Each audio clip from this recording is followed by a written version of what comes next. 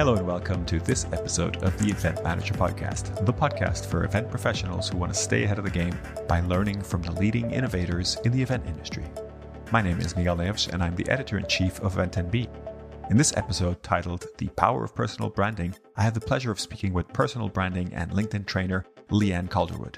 In this episode, we cover some great topics around personal branding, including how your personal brand becomes part of what your clients experience, why you should always tie your personal branding efforts to professional goals, why investing in one platform for your personal branding efforts is the way to go, why LinkedIn is the ideal place to advocate and share your thought leadership, and what are the content styles that are working best right now on LinkedIn.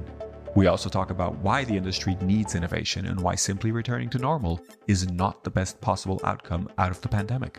I hope you enjoy listening to this conversation, and I invite you to check out previous episodes of the Event Manager Podcast. Each episode features an amazing event professional sharing great knowledge and advice on so many great topics. You can find all the episodes on our website, and of course, you can follow or subscribe to the podcast wherever you get your podcasts.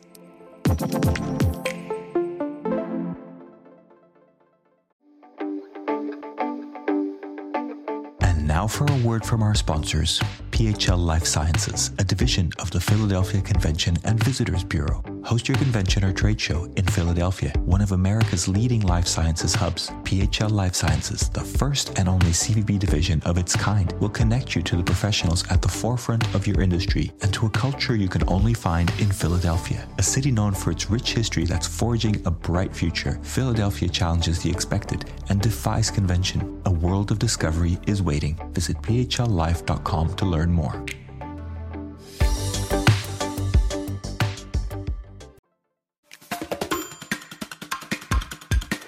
Hello, everybody. Welcome to the Event Manager Podcast. And on this episode, I have the pleasure of having Leanne Calderwood joining us, the personal branding and LinkedIn trainer. Leanne Calderwood, how are you, Leanne? So nice to have you with us. Thank you for having me, Miguel. I'm so glad to talk to you. We haven't talked in like 6 months. I know it's been a while, and we've known each other for, I'm going to say a good like 10, 12 years, something like that. I think mainly through MPI, I believe is the first connection that we had. You know, it was 10 years ago that you and I first met. We were on the social media guru team for MPI. That's what they called us. They actually called us the social media guru team for MPI's World Education Congress when it was in Vancouver, BC. So that's when you and I first got a chance to work together. And I cannot believe it's 10 years. It's more, it's 11, right? Because that was 2010 Vancouver. Oh my gosh, you're right. I just lost a year of my life. Yeah, it is. It's 11 years. So, but I think so much has happened, obviously. We'd met before that. I think we'd met on Twitter, I guess, is probably the first kind of thing. And yeah, it's worth just kind of explaining social media gurus. So we're at MPIWC, big conference, I don't know, maybe 3,000 people, something like that. Yeah.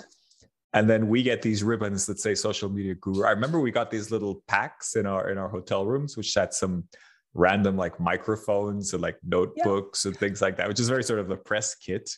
And then I remember we had this sort of like preferential seating at the general session where we had this like little table off to the corner that had some power strips. And then we had our laptops and we were sitting there kind of typing away, I guess, tweeting away was the main thing at that point. And that's what it was, is we were just tweeting. I don't know why they even called it social media, because it was just Twitter. But all of us were on Twitter trying to rally the rest of the people at the Congress to get on Twitter. And you're right. I think the reason that you and I were asked to be a part of this team was because we were active on Twitter before the Congress, and they saw that we had an audience and a presence. And so this team came together, and it was such a hoot. It was fun. It was like the social media influencer sort of before it had a name kind of thing. Basically, but I remember, I think at that point, Twitter didn't even have images, right? It was just text and it was hashtags. 140 characters. Yeah. And then you had these sort of external systems that sort of enabled you to upload an image, and then there would be sort of a link to the image in the tweet. But then that broke sometimes because those systems would go down. And yeah, it was fun times. I think we all thought that Twitter was going to take over the world at that point, and I don't think that's happened quite like that. But it's still one of my favorite social medias. I think it's still a lot of fun with it. It still has its place, and there's still a lot of people in our industry extremely active on it. So it's a great place to get your finger on the pulse of what's going on in the industry. So millennials must be rolling their eyes though, because we had to do it in 140 characters, and that was tough. I remember that being the skill in and of itself, was to capture all the sound bites in that little tiny space. So I miss those days. That was a lot of fun. That was exciting. So we've obviously reminiscing for the first few minutes of this podcast. So please forgive us if you're lost. But Leanne, just for those people who have not met you, who don't know you, could you give us a little bit of a background about who you are and how you got here? Yeah, sure. Well, I started out as an association and corporate planner 20 years ago. And soon after that, realized that I loved everything about meeting planning, but it was the post-event reports that absolutely killed me and just completely floored me. So I needed to find something different in the industry. And that's when I stumbled on site selection. And so I've been a site selection professional for 15 years with 2 different companies, and had a great thriving business, a wonderful business partner over at Conference Direct. And then, of course, when COVID hit and we all needed to rethink how we approached our careers, I did the same and realized a lot of my business had grown through what we all know as being a personal brand. I created a blog for the industry, mostly for my clients, for my meeting planner clients. And then the blog morphed into a blog for hotel sales managers.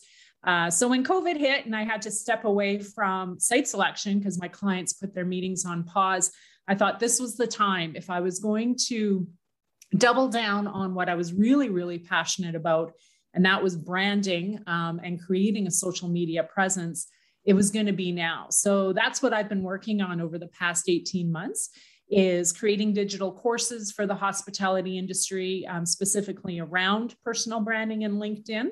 As well as doing trainings, in-person trainings now, which is so exciting, but also Zoom trainings, especially for small hotel teams that need to get a handle on their LinkedIn presence. So I come in and help them with their LinkedIn profiles and their LinkedIn pages. And I know this is something that you've been working on for a while, right? This wasn't something that, I mean, you definitely focused on it during the pandemic, but it wasn't new. You've had this blog for a while. You've had a Twitter presence for a long time. Yeah.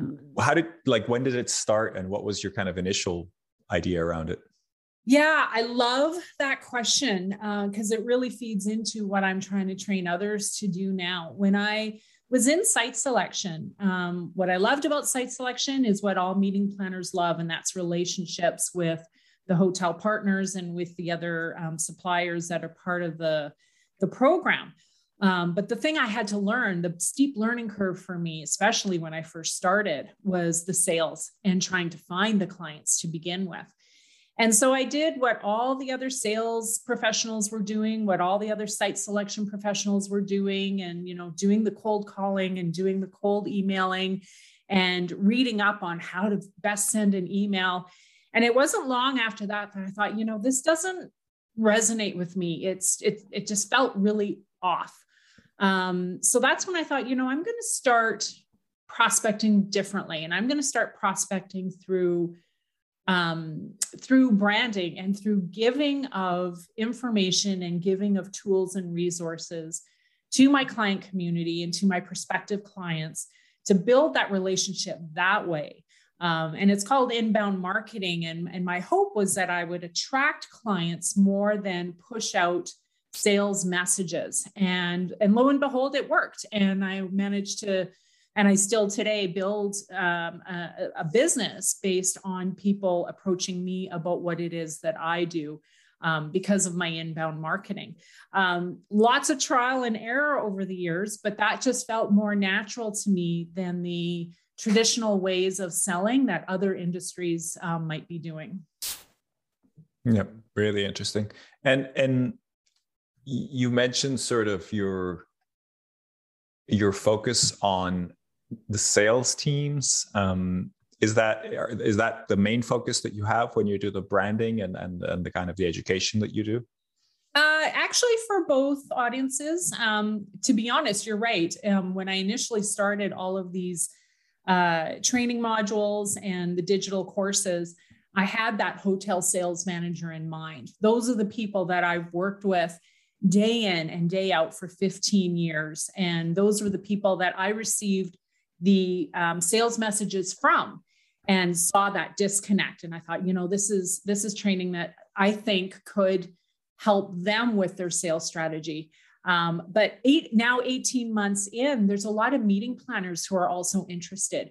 And I think, again, it's because meeting planners have to sell just as much as they have to service. And so there's been a lot of interest in my work by both meeting planners and then, of course, by hotel and destination professionals as well.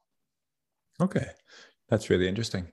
So personal branding, it's something that I've worked on, I guess, in a long time. I don't necessarily think of myself as a personal branding expert or anything like that, but why should people really care about this? Why is it important to build a personal brand in your view? Yeah, well, and I think that goes back to why I started my own brand is the way that we sell was changing even before the pandemic hit. And then, of course, when the pandemic hit, it really heightened our need and awareness to do sales differently. We no longer had those in-person networking opportunities. People are getting Zoomed out and phone called out and emailed out. And so personal branding is one way of connecting and creating a relationship with your client that's different from the cold call, email, and phone call. And I'm a firm believer, we spend our careers building experiences for our clients. And I think with branding, we can now become part of that experience as well. So the experience doesn't start when they arrive on site, but it starts with that very initial sales interaction, whether it's the meeting planner interacting with the hotel or the meeting planner interacting with their stakeholders. That's where the experience can really start if we're intentional about our personal brands. Okay. Interesting. And how does this apply if you're talking with someone who's not necessarily in sales? Do you still feel like that first kind of transaction is the kind of crux, is the kind of peak of this, or I guess the entry point? Well, it's definitely, your first transaction is the entry point, but it's that, when you're branding, it's very much a long game and a long-term strategy, not a one and done, sign the contract and move on. So it's that whole people buy from people they trust and they trust people they like. So in order for us to get to that point, we need them to trust us. We need them to like us. And we do that through each interaction we have, be it your email, be it a networking reception, be it through our social media, which is obviously a great platform for one who's trying to create a personal brand. For sure. That makes a lot of sense.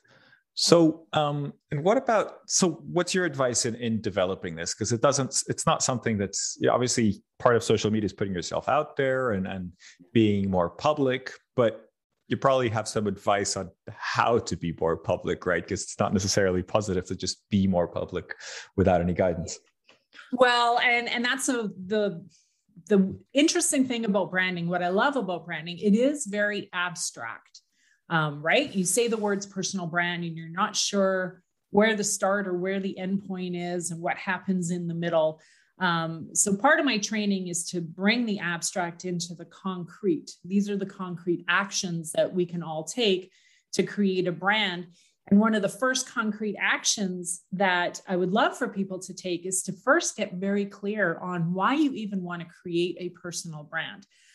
For some, it's to attract more business opportunities and leads. For some, it's just to be a thought leader in the hospitality or in the meetings and events space. And for others, it might not even be about business or thought leadership, but they want to get in front of industry leaders and maybe attract some volunteer opportunities. So once you're very clear on what you want your brand to achieve, then all the decisions, all that messy middle stuff starts to make more sense. It then leads us into what we're going to post on social media, because we now know why we're creating a brand and who we want to influence. So all the other decisions just are a little bit easier to make once you're very crystal clear on the why to begin with. Okay. And do you find it that you kind of have to help people find their why, or are people sort of, do they know it instinctively? No, I think you're right. I don't think they know it instantly. They may, for our industry, one of the most common reasons that people build personal brands is to attract business. I think that's common for a lot of industries. We are no different. We are a very business-oriented industry. But because we're also relationship focused, our why is often about how to meld the business and the relationships together. But yeah, so it's about finding those business goals that you have for your personal brand. And they're not necessarily around, large social media followings. You can build a personal brand off of social media. There's nothing that says that you cannot have a brand without social media being present. So yeah, I find I need to help people down that path. If they're resistant to one platform, then we need to get them down a path where the platforms echo where their audience is hanging out, their content echoes what their audience wants to listen to. So that's kind of the path I take them down after they set those initial goals, is how to set the rest of those decisions. And then, of course, the biggest decision being, what should we amplify through our personal brand? We're all made up of like thousands of different characteristics and traits, but when we have our brand, we need to focus in on a very select number of traits that we want to show to our communities. And so it's drilling down and deciding, what is it about Miguel that he is going to show to his community?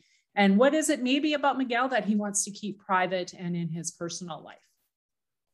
That was, yeah, I was going to ask you something about that. So what if, the alignment between somebody's job maybe and their personal brand, sometimes that's not perfectly aligned, or, should it be? Does it have to be?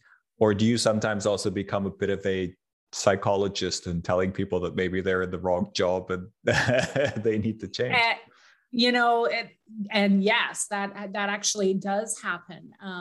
I think, and this pandemic has changed the story for us, but finding corporations that we can align with as far as our belief system is really important. Personal brand aside, it's important that we align with our organizations, but it's very powerful if you can align with your organization on those, CSR initiatives or on the belief systems of whatever your organization has, because then you can, as a unit, collaborate on the amplification of that message, not only through the corporate branding, but through your personal branding.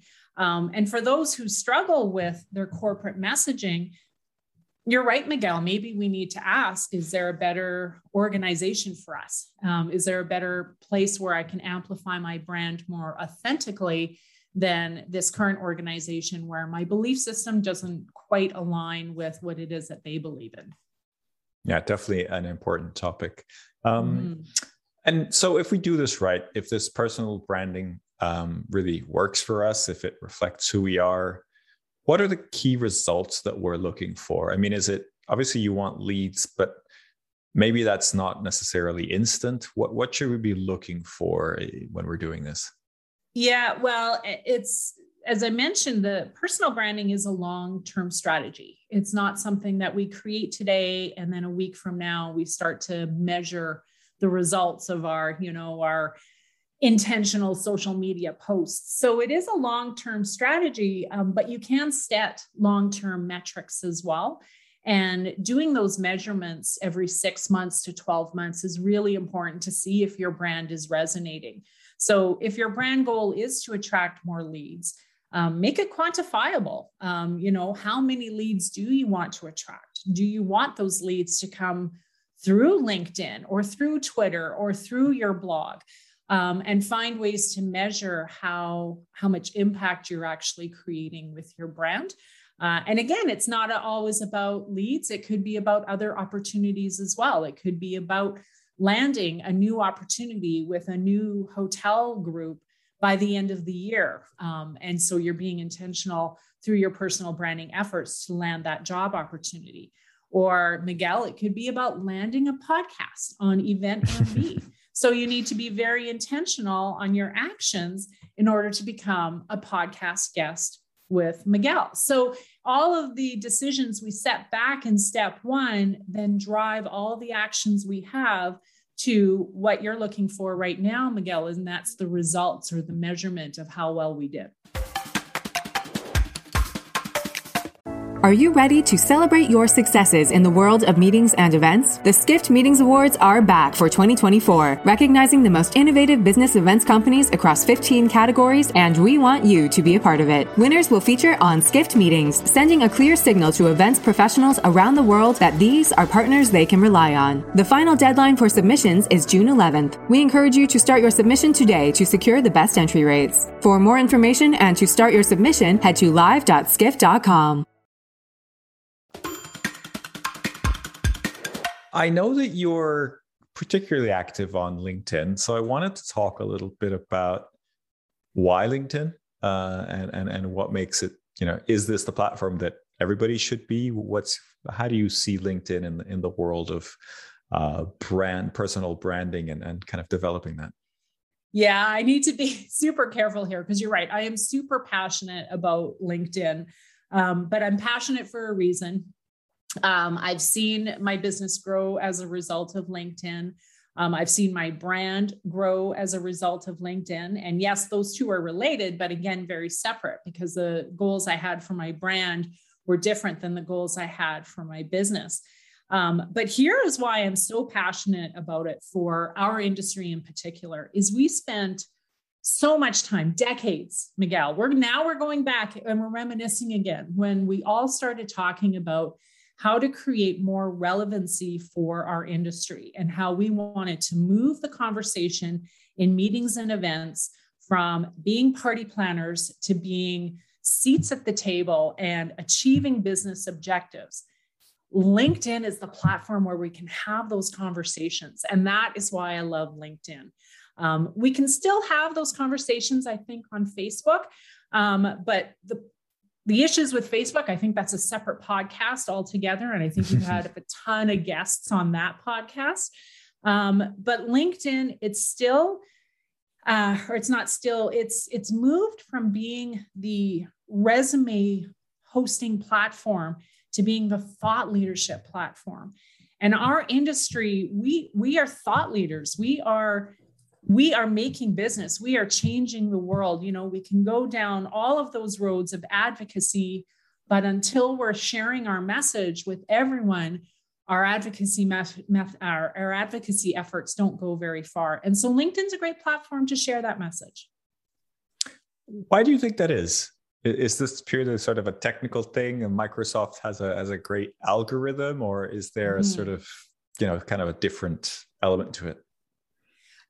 That's a great question for Microsoft too, but LinkedIn started out as the professional platform, and now we're actually seeing it move to more of a professional personal platform, or as we've been calling it this entire episode, your personal branding platform. And Facebook hasn't moved yet from being that personal platform to that professional platform. Now, it doesn't mean those conversations can't exist on Facebook. They are existing. There's a ton of great groups on Facebook, which is what Facebook does a lot better than LinkedIn, by the way, are the group features. But for individuals looking to start conversations, the home feed is just organized in a way that you can find those conversations. So Miguel, whenever you start a conversation, I'm going to see it in my home feed because you and I are connected to one another. I've engaged in your content before, and that's what the algorithm is picking up, is the more engagement you get, the more juice you're going to get with each subsequent post. So as a thought leader, that's fantastic. You're creating conversation, you're creating engagement, And now you're just going to get more and more eyes on those conversations. Yep. Yeah, I hear you. LinkedIn is, well, any social media, I think is interesting to analyze how it works. I had a thought this morning, which is kind of like, is LinkedIn kind of us behaving well because we have our business suits on, and then Facebook who we really are? Like, what is that? Business in the front, party in the back. Yeah. So I think LinkedIn has become a lot more personal. Even since the pandemic started, I think there's been a huge shift. And I don't know if that is due to the pandemic or if that is due to the exodus of people from Facebook, which is a real thing. So you are seeing a lot more personal stuff on LinkedIn, but I don't think that LinkedIn will ever become the personal platform, because it's the thought leadership conversations that seem to take center stage. That's what the LinkedIn leaders are looking for. So they have special, expert and not advocate programs, but LinkedIn influencer programs for people who are starting discussions on LinkedIn. So when you post something personal on LinkedIn, yes, it's a discussion starter, but not like a thought leadership discussion starter. And LinkedIn and their leadership team, they really favor influencers who are starting thoughtful, professional discussions on the platform. So is that, from a real practical perspective, is that the sort of go-to content that you recommend in your course and with people that you're working with? Yeah, well, I have two digital courses right now. The LinkedIn course is, of course, about LinkedIn. And you're right, we do talk about how to post content on LinkedIn. But the personal branding course, I don't give LinkedIn any favors. We do talk about all the different platforms and the pros and cons to each. And then going back to the goals, who is it that you're trying to influence? If the people you are trying to influence are not hanging out on LinkedIn, then you probably shouldn't be hanging out on LinkedIn either. Now, granted, my audience, the people they want to influence and impact, they're on LinkedIn. But if my audience was different and they were hanging out there, the people they wanted to impact were hanging out on Instagram or on Facebook, then there's no reason for them to invest in LinkedIn. So it really depends on who it is you're trying to impact. That will drive the platforms that I believe you should be showing up on if you're going to use social media in your branding strategy. Yeah. And do you have any sort of post recipe or content style recipe that you think is maybe the winner at the moment? I mean, I've gone to so many of these sessions where it's like, oh, video is really performing well right now, or you should post at this time, or you should do this.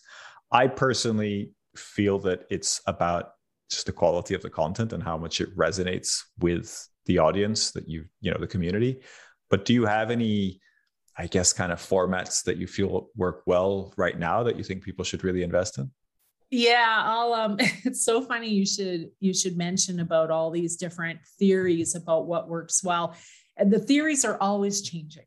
And you're right, video at one point did really well, but LinkedIn doesn't like video. When you do video on LinkedIn, whether it's your live LinkedIn Live or you do pre-record and upload to your home feed, it doesn't get nearly as many views as a couple other formats. So yes, if you're looking for the format du jour, Miguel, here are the two that I recommend everyone at least try.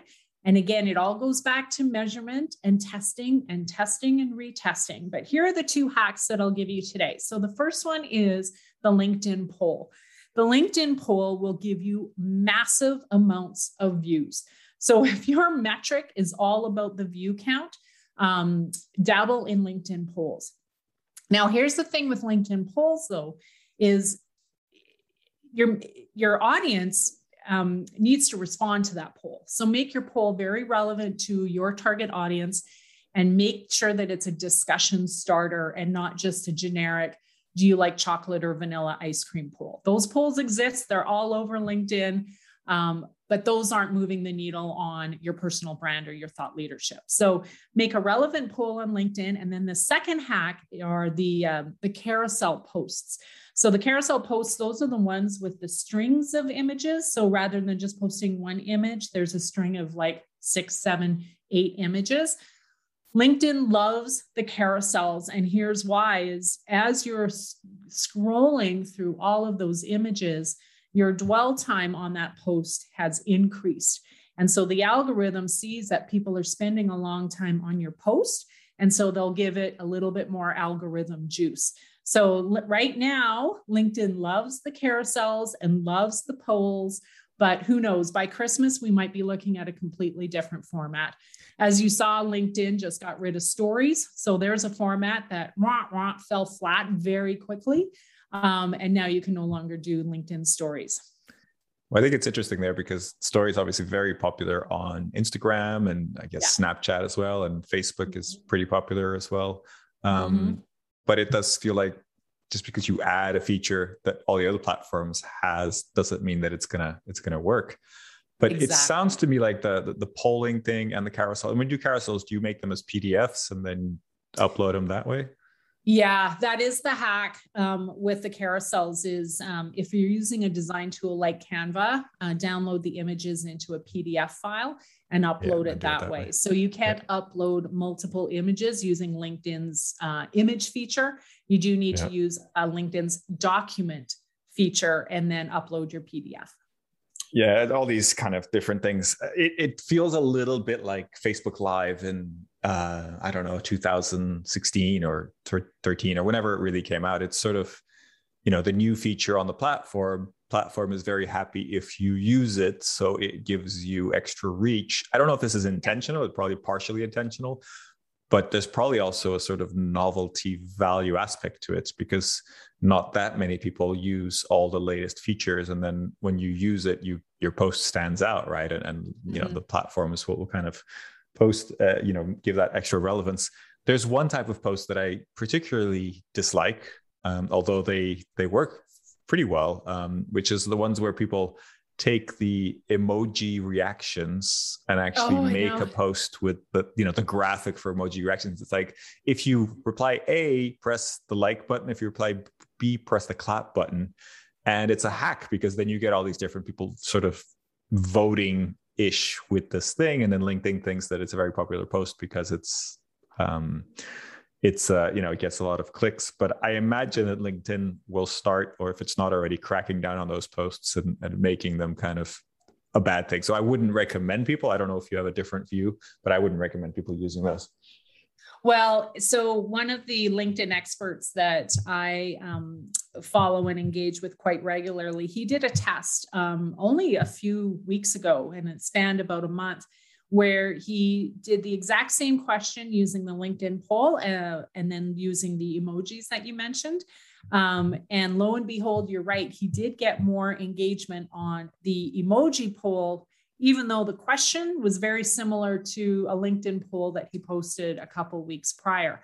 But he did have this to say, right? Like that, the thing with testing these theories is it's not really in a controlled environment. His audience was different in the summer because everyone takes a break from LinkedIn in the summer. The time of day of posting is different. The time of week of posting is different.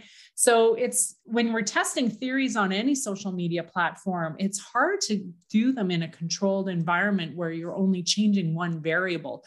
But you're right. The algorithm has even changed since the summer. And I don't know how it's changed around polls, but I know it's changed around how often we should post. And so there's new guidelines about how often we should post, even as early as just last month. Wow. Yeah. I mean, this is a whole world in itself, right?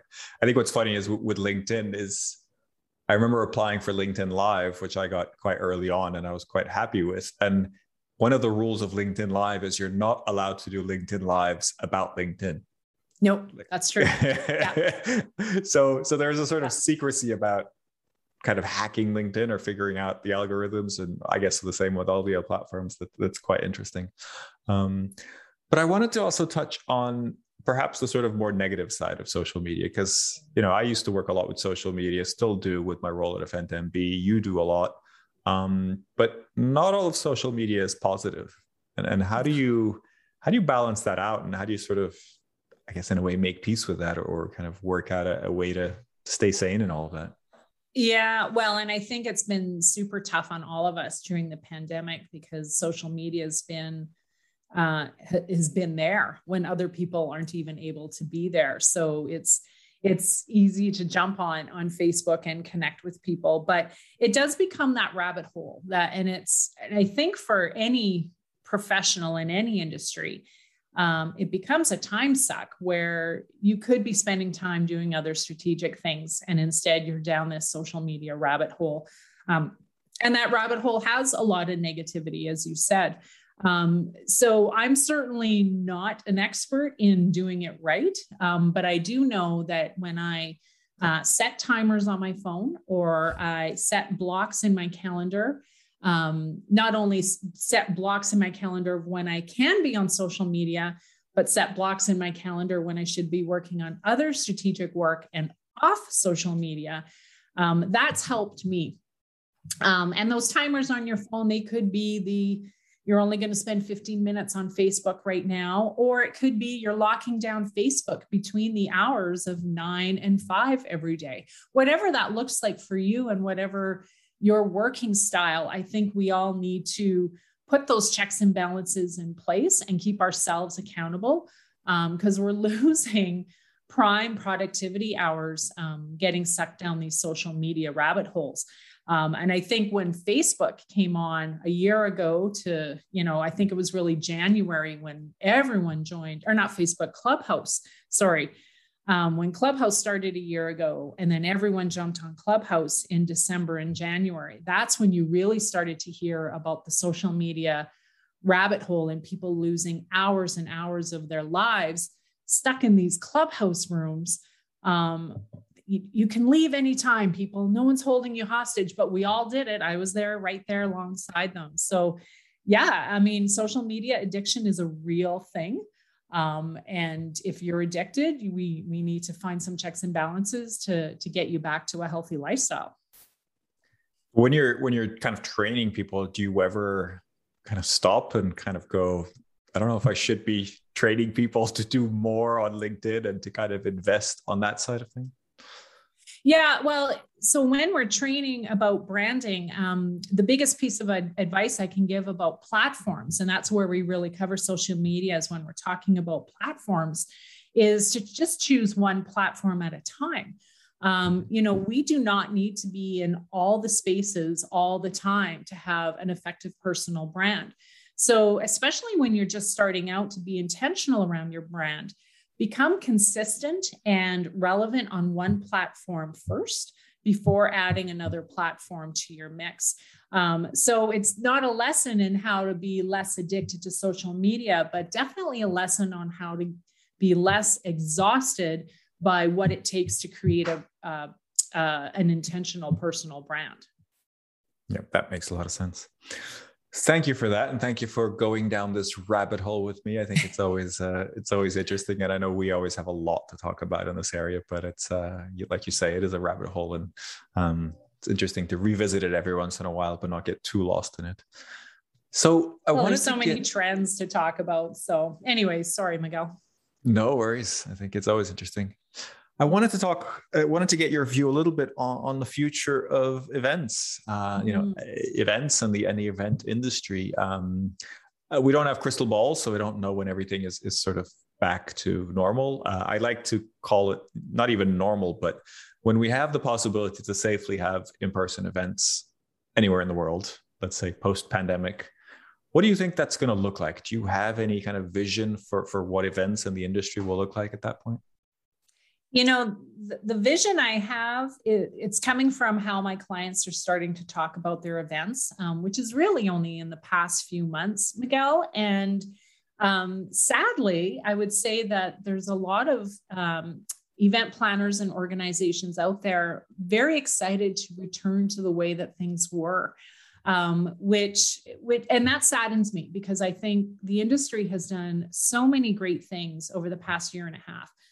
So many incredible virtual event platforms, gamification. When gamification first started, we loved it, and then we kind of lost our zest for it, and now we love it again. And so there's been so many enhancements to gamification.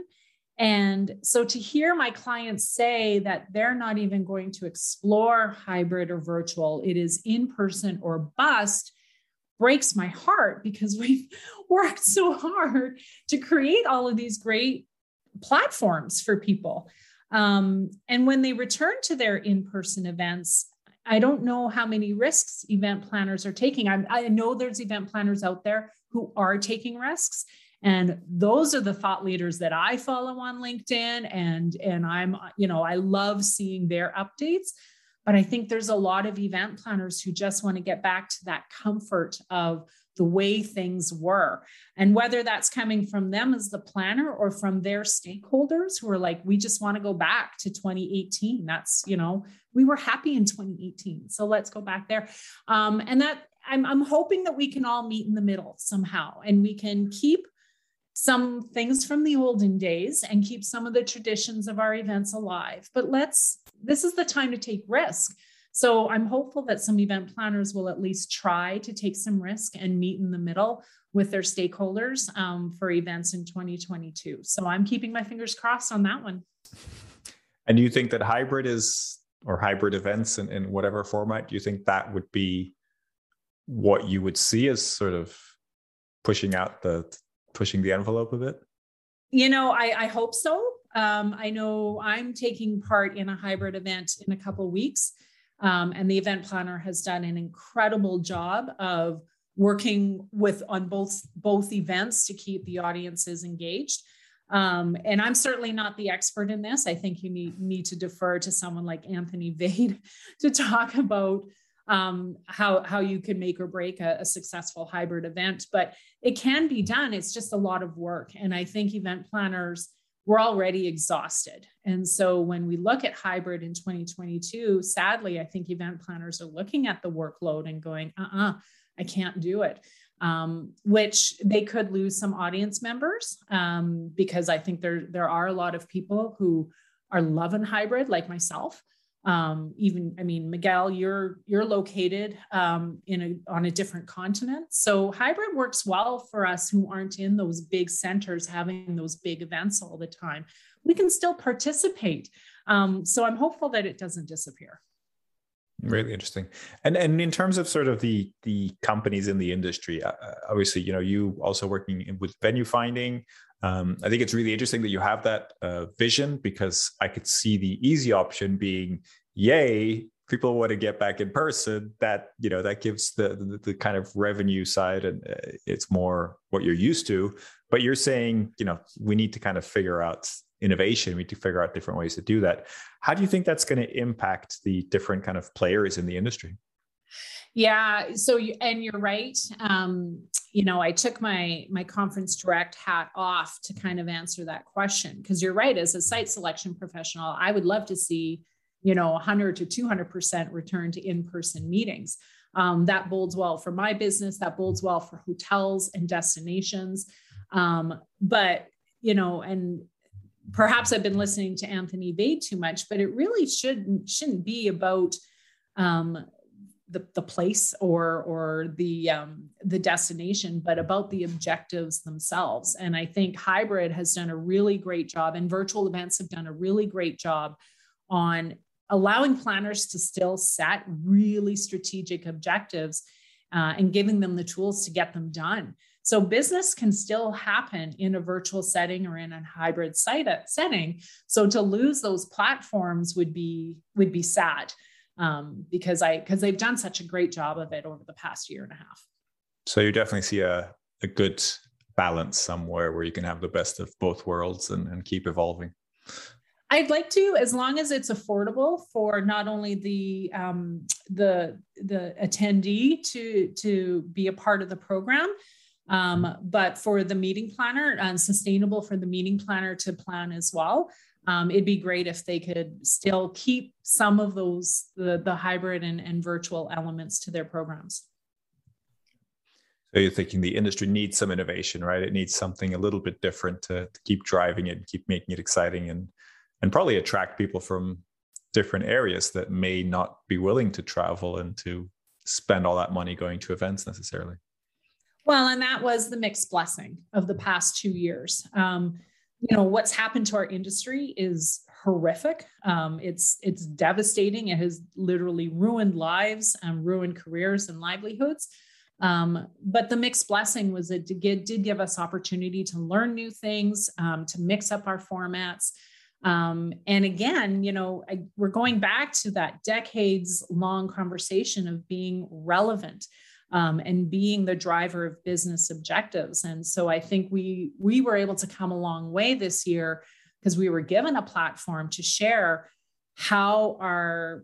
not only how our industry has been decimated, but how other industries have hurt because the event planning industry was on pause. So it was a great opportunity to show our relevancy for sure. Absolutely. And have you spotted any events, any tools, any concepts that you think would really recommend to other people that have really caught your eye? Yeah, well, I'm not a spokesperson for any of them, but I did a program last week with Liz King Events out of New York, and she used a platform called Cadence, and it was really good. I really, really enjoyed Cadence. But that's probably just because that's the one I remember that I was on last week, and it was a really, really great experience. And Liz and her team did a great job of delivering that program as well. Great. Thank you for that recommendation. And the last question I have for you, which is the one we ask all our guests, is to recommend another guest that we should have on the podcast so we can continue this sort of chain of the network and the community around the podcast. Well, it's not my first time mentioning his name today, but Anthony Vade with Event Design Collective, great thought leader, incredible personal brand. He would be a great podcast guest for you. And also Deanna Nwasu, she's out of the US. She's an event strategist that also pivoted during COVID and has created some resources around speaker resources and how speakers can connect better with meeting planners, which I love. I love how niche she got with her pivot. So she would be another great guest, I think. Oh, thank you. I know them both, so I'm sure I'll extend them an invite soon so they can be on the show. Leanne, thank you so much for joining us today. It's been a pleasure chatting with you. All the different tangents that we were on, I think they're all interesting. Hopefully the listeners find them interesting as well. The last thing I would just want to ask you is where should people find you if they want to learn more about the work that you do? Oh, thank you. Well, I mean, obviously find me over on LinkedIn. And then I also have my blog over at leannecalderwood.com. Perfect. Thank you very much for joining. I hope you enjoy this podcast and make sure to join us next time on the Event Manager Podcast.